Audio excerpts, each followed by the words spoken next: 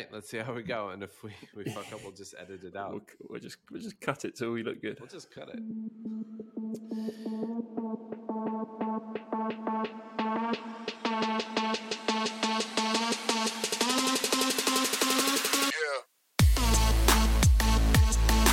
What is up, everybody? I am Jason Trost, the host of Business of Betting Podcast. I've invited Brad to come back on the podcast. I really like the format of us kicking around the news of the week and being able to jump into topics. And, Brad and I really come at this industry from very different perspectives. So I find it really interesting sharing notes and having debates.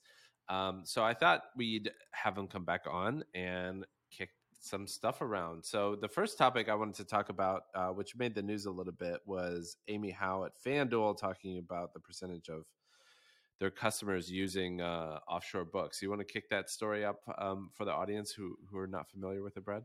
Yes. So obviously the entire US industry has been at SBC this week, and there's a load of panels. And one of the tweets that came out of there was that Amy Howe, CEO of FanDuel, said 25% of offshore users were not getting paid, essentially, which is obviously faintly ridiculous. And it prompted a lot of people to go, oh, why don't you just be better instead of slating your competitors without real statistics? Now, obviously, I think there's a few things going on here. One, like it's a live tweet from a panel. So, the panels themselves, the speakers are often not that accurate because they're just talking off the top of their head. Then you've got a reporter sort of trying to listen and write down what's been said as well, which is not always accurate. And I think it was kind of reported later that she got that stat from FanDuel had done some research and they'd found 25% of offshore users had at some point had some trouble getting paid out, which is obviously very different to 25% of users don't get paid. But I also thought it was worth talking about the whole offshore argument, because as I say, the immediate reaction everyone does is, oh, just do a better product and offshore will go away, which is, I think, somewhat unfair. And you can probably speak to this as well, just given the costs involved, especially in the US, right? So number one is market or license fees. So if you want to work in New Jersey, you've got to partner with a casino and you've got to pay 10, 20 million a year to Ocean Resorts or whoever. Same in Michigan, same in Pennsylvania. It's like you have to pay 8 figures in 20 different states or whatever. Then you've got your taxes, 51% in New York, 35% in Pennsylvania, 0.25% of handle goes immediately to the federal government as well. Those taxes we should mention are just gambling taxes. That's in addition to state, local, and federal taxes as well. Yeah. And then all the compliance stuff, which again, offshore books just don't have to talk about or think about. AML, KYC, all that stuff. You have to pay someone to do it. You have to pay for official data. Anyway, the point is you have this massive cost base, so you can't run your business like a 2-3% hold because you're not going to make enough money. Well, they already don't make any money. So to just go, just take bigger bets and be better. I don't think it's quite that simple. So maybe I'm the wrong audience. I didn't think that quote was that offensive. It sounded like a big number, and 25% probably does sound high, but I'm sure it does happen. Of course, yeah, of course it happens. Yeah. So the sentiment is directionally correct. Maybe her number is wrong, and why shouldn't she throw shade on the offshore books? Well, she should. It's the backlash is always. It's always the limit problem, right? It just comes up literally time and again. It's, offer bigger limits and offshores won't exist. And do you think it's as simple as that? You think that it's like my understanding? I've never used an offshore book, to be honest, but my understanding of the illegal market is that the main benefit they have is credit betting.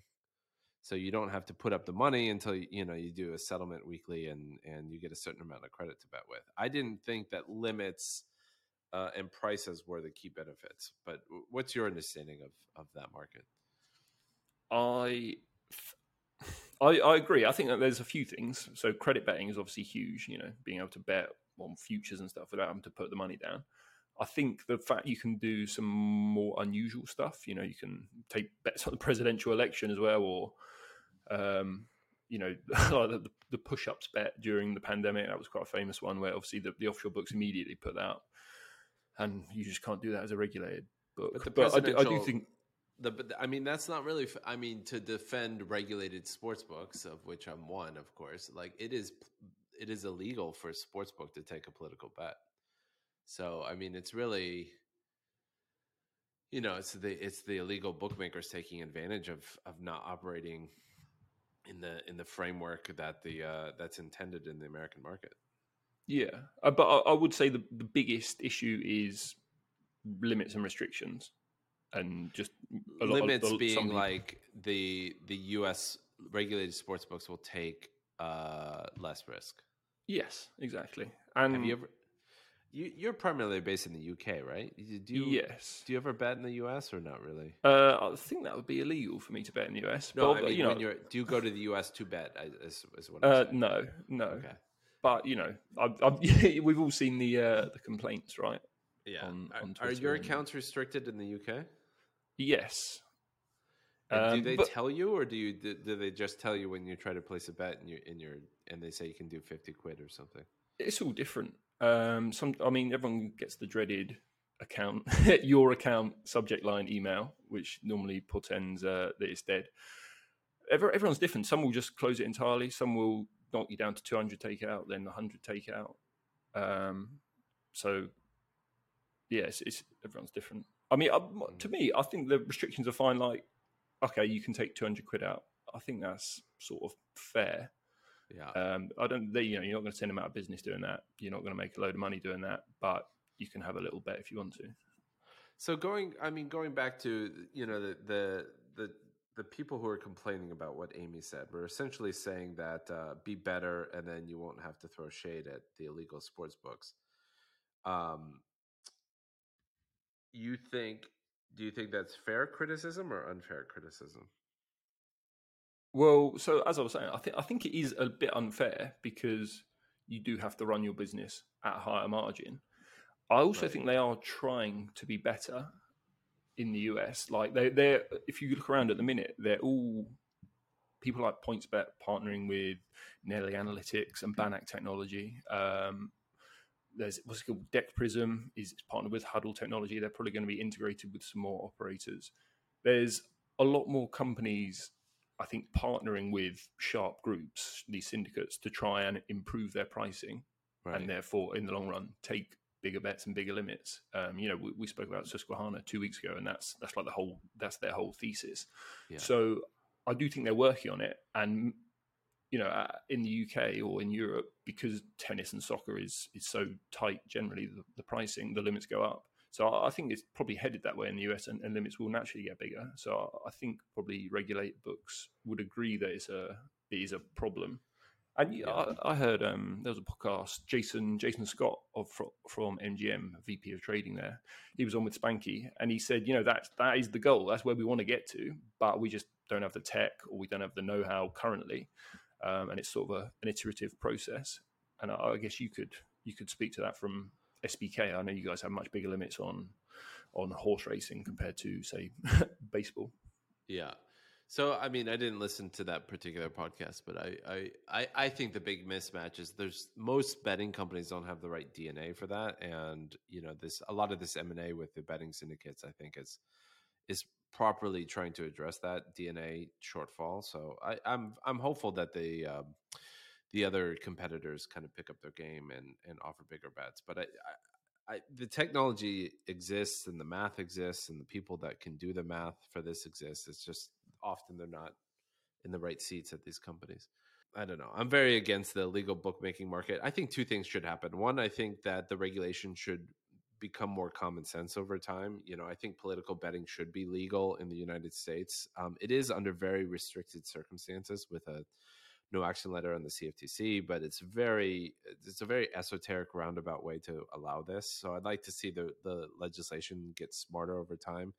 And I would like to see offshore illegal books being prosecuted for wire fraud and all kinds of other financial crimes that they have to do to perpetrate, to offer their services in America. It really, to your point, like speaking from an operator perspective, the costs of being regulated are enormous, between money laundering, responsible gambling taxes. fees that you pay for data rights, all these kinds of things, like the cost of goods sold, as you might say, are extremely expensive when you're regulated, and it's apples and oranges when you're comparing onshore and offshore. Awesome. Yeah. So Matchbook this week. Let's pivot to the next topic. Matchbook this week. I don't know, re-announced or announced a new brokerage service. Do you want to tee that up for a discussion? Yeah, so this was maybe a couple of weeks back now, but they announced the launch of their Matchbook brokerage, which has been around for probably a few years now. But I think they wanted to push it and let people know about it for the first time. And it's basically almost like a WhatsApp betting service where they set you up with an account. You have to go through due diligence and KYC and all that sort of thing. And then if you want to bet, I don't know, to take an example that's relevant currently, you want Tiger Woods over Max Homa, round 2 of the Open, you ping them, say, can you quote me that? And they will come back to you, hopefully within 10 minutes or so, with a price, and you can sort of fire away at what you want. And the way they termed it in the press release was, this is for punters who are restricted everywhere and who want a fair bet. And it's interesting to our point we were just discussing. I was talking to a black market broker as well recently, and they said basically we couldn't offer this as a regulated company ourselves because where our margin for the year is like 1% as a broker, and so we can do it where we settle up every 15k plus or minus via Bitcoin, and we do it over WhatsApp. But if we had to become regulated in the UK or whatever, then we just couldn't afford to do it because we don't make enough money on that. But anyway, yeah.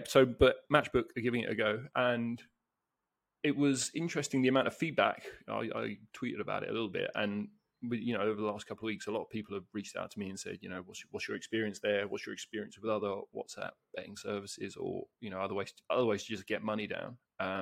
Because while the UK market has gone, heavily recreational, that obviously has left quite a lot of people, I think, out in the cold, who are looking to get money down. So I think it's an interesting product, and I wondered if that's something Smarkets would ever look at, or is that not something you really want to get involved with?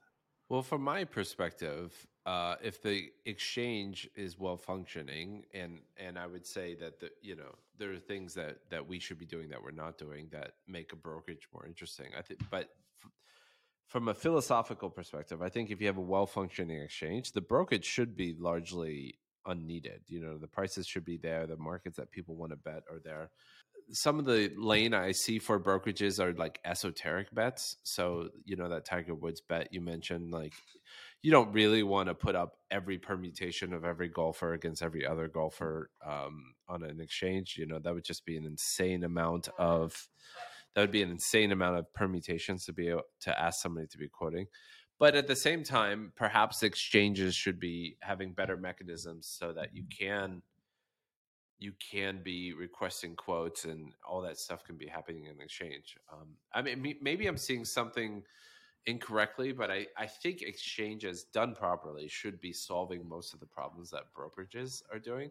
So I'm also curious that, Matchbook has their own exchange. I'm curious why that they would be pushing things more towards a brokerage, or at least highlighting a brokerage option next to their exchange option. I think to use the example of Tiger Woods, so they have that market on site, but there's 50 quid in the box, and so as I understand it, they're getting if I ask for a price on that, they're basically pulling that from Pinnacle. Like if the market's on Pinnacle or Chris, they will give you the price. If it's not, they're probably not going to give you the price. But as I say, on their current site, there's 50 quid in the box. And, I think this is kind of like minimum £1,000 bet. So as you say, they don't want to put £1,000 each side on 122 golf matchups for the Open because they can get picked off. But if they've got warning, right, this guy wants this, what can we do? What do we make it? Are we off here? And again, they're passing, they're talking to a counterparty, people running their own risk, or people like Nelly Analytics from Susquehanna who are taking the other side of these bets. And then they'll look at it and go, okay, I don't think we're off, or is there something we don't know? Let's stick an extra 2% vig on here and send back the quote. So it's just, I think it's just protecting yourself from still offering a wide range of markets, but without just getting walloped out of nowhere, I guess. Yeah, maybe I'm being too much like technology should solve this problem, but anytime a human's getting involved in this financial transaction, I think that there's, it should be solved with technology. Like at the end of the day, like you really don't want humans involved in manual trades. Like that should be the reason why. That's super old school, and that's not why we have computers. The only reason you really want a human is if you're doing something truly exotic. But if the market's on the exchange and there's not enough liquidity, I would push Matchbook or whoever to be finding a mechanism so they can put a bigger price up on the screen to facilitate that transaction. There's a concept in financial markets, financial exchanges called last look, which has really never been popularized in sports exchanges. But basically, it gives the liquidity provider the ability to not honor the trade within a certain trade window. So, for example, if, I'm making something up, but if I trade sterling dollar pairs, and I have a print up there that says I'm willing to make $500,000 at this price, I get 100 milliseconds to decide if I honor that price or not. And that's just a way to kind of give the liquidity providers some additional protection against information asymmetry and adverse selection. So perhaps exchanges should be looking at more mechanisms like that, so that like they could put up a 10,000 pound print at this Tiger Woods, and but they get 3 seconds or 5 seconds or 10 seconds to confirm that they want to honor that price. Maybe that's the right way to do it, rather than it just feels so backwards that we're going backwards from like some electronic mechanism to some human with a WhatsApp account, thumbsing it up. And it's slow as well, right? They've got to contact a counterparty. The counterparty's got to work out whether they want to take the bet. They've got to come back to you. It's going to be 45 minutes. And if you're trying to do something quickly, or you want a price, it's really not ideal. So, I agree. If you can automate it, that's what you want. Yeah. But I guess no one can. I don't know. Well, everybody. The thing that on the operator side that it's true in any business, people are really allergic to balance sheet risk. So, like being able to, if you take 1,000-pound bet at 40-1, you have quite a bit of exposure to that bet. So, most normal people get really allergic to this idea that within a snap of the finger, I can be losing thousands of pounds because I was too slow or got picked off. And so humans have this kind of pre-built natural inclination to be very cautious, even traders and sports traders, especially sports traders, because a lot of the time that when you get filled at £1,000 on Tiger Woods, like you got the wrong side of the trade. Yeah. So, well, to that point, as I say, the black market brokerage I was chatting to said, they're running at 1%. So, and that was, I believe, they were often passing the bet on. So they're heavily profiling the customer. And obviously, if it was a good bet, they would go and have, 5-10x the stake in global markets. So, if you think you're only taking someone's best bets and you can't pass it on, as I'm guessing, say, Matchbook can't, or their layers can't, I don't know for sure, then you're going to get stuck with a lot of bad bets. And I have heard rumors of Matchbook's previous counterparties just losing a lot of money and saying, no, we actually don't want any more of this. So it's interesting to see how this one goes and how long it will last, I guess. Yeah, according to the black market 1% thing, what I would say is the cost of regulation is increasing. So I would, that is something that UKGC and other regulatory bodies should be mindful of, that, ultimately they should want healthy price competition and have a regulatory framework that allows that to happen. But at the same time, I do believe that even within the current framework, if you run things leanly and you're careful, you can make money and be regulated at 1%. That's one of our business hypotheses that's possible. So I wouldn't necessarily agree with that sentiment. Now, most books are not using technology, and they're very people heavy, not don't have enough automation. If you run things very traditionally, like there's no way you can make money at 1%. But if you use computers, you can come down. Awesome. One more story I want to touch on before we wrap the news roundup up. OpenBet had a retraded price. Do you want to set that up for conversation? Yes, so I think it was September last year. Endeavor, which is like the US sort of entertainment agency, they own IMG Arena. They bought OpenBet from Scientific Games for 1.2 billion, and then last week they announced they'd knocked around 400 million off that price to reflect the current market. Essentially, obviously stocks are down all over the shop. And to also speed closing towards Q3 was the other reason they gave there. So it was around a 33% cut in the price, which doesn't look too bad if you look at some of the gambling stocks. Like DraftKings is down around 80% in that time. So you could argue Scientific Games did well to get certainty on closing with only a 33% haircut. But I thought there were a couple of things worth talking about from that. One was the B2B question in the US, which is kind of a debate I've been hearing on earnings calls and stuff for a while now, where you see the largest operators, you see the likes of DraftKings, FanDuel, Barstool. They're all they're trying to do is buy their own tech.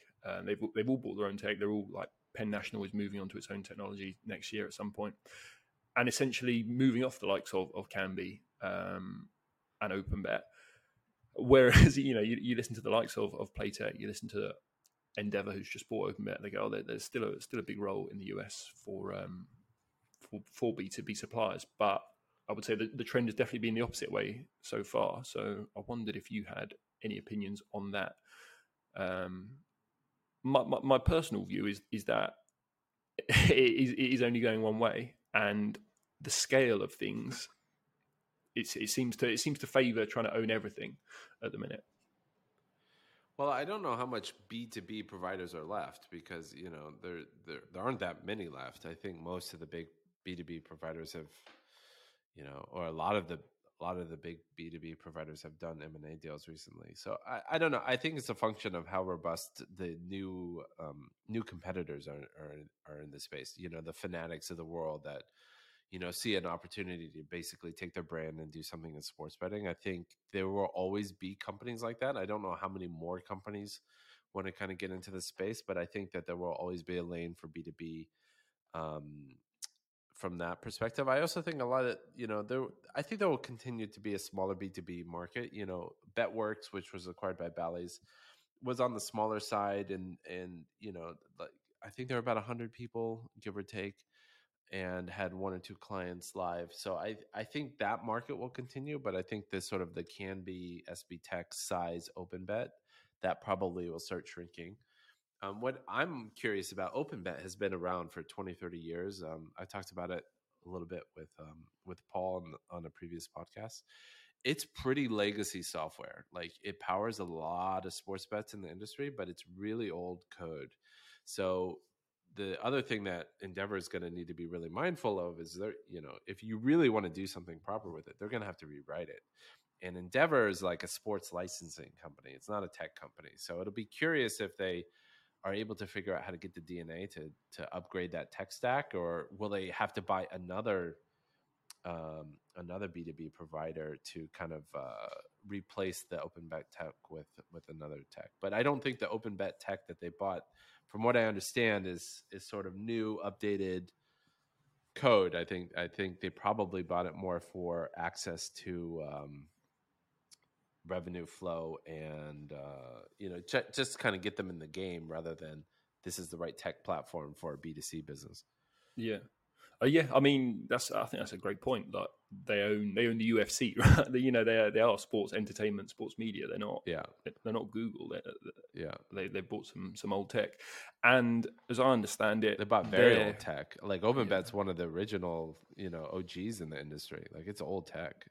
Yeah, and I did hear some stuff about change of control clauses in OpenBet contracts. So their clients I've not confirmed this 100%, but I heard that their clients could possibly like get out those contracts now that there's a new owner.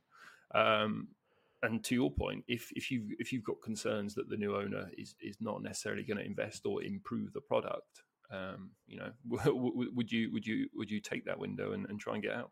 Perhaps.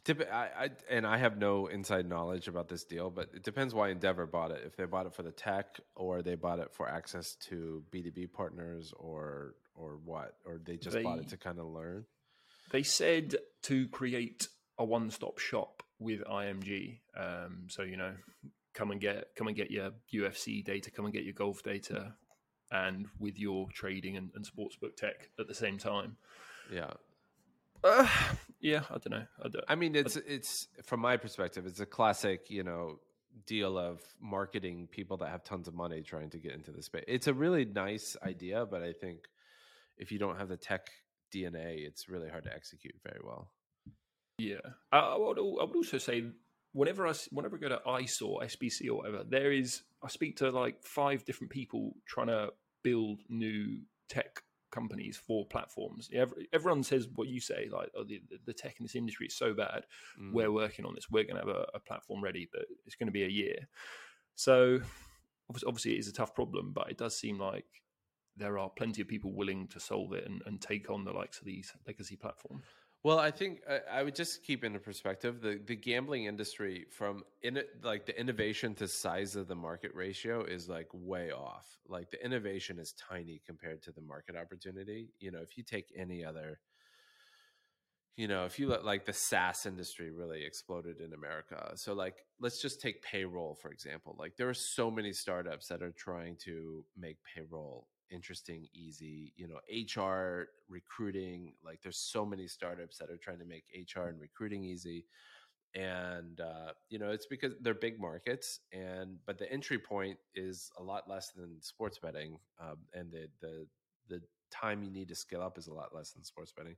So like there are startups in sports betting. It's just tiny compared to what a normal industry would see, largely because of the barriers to entry.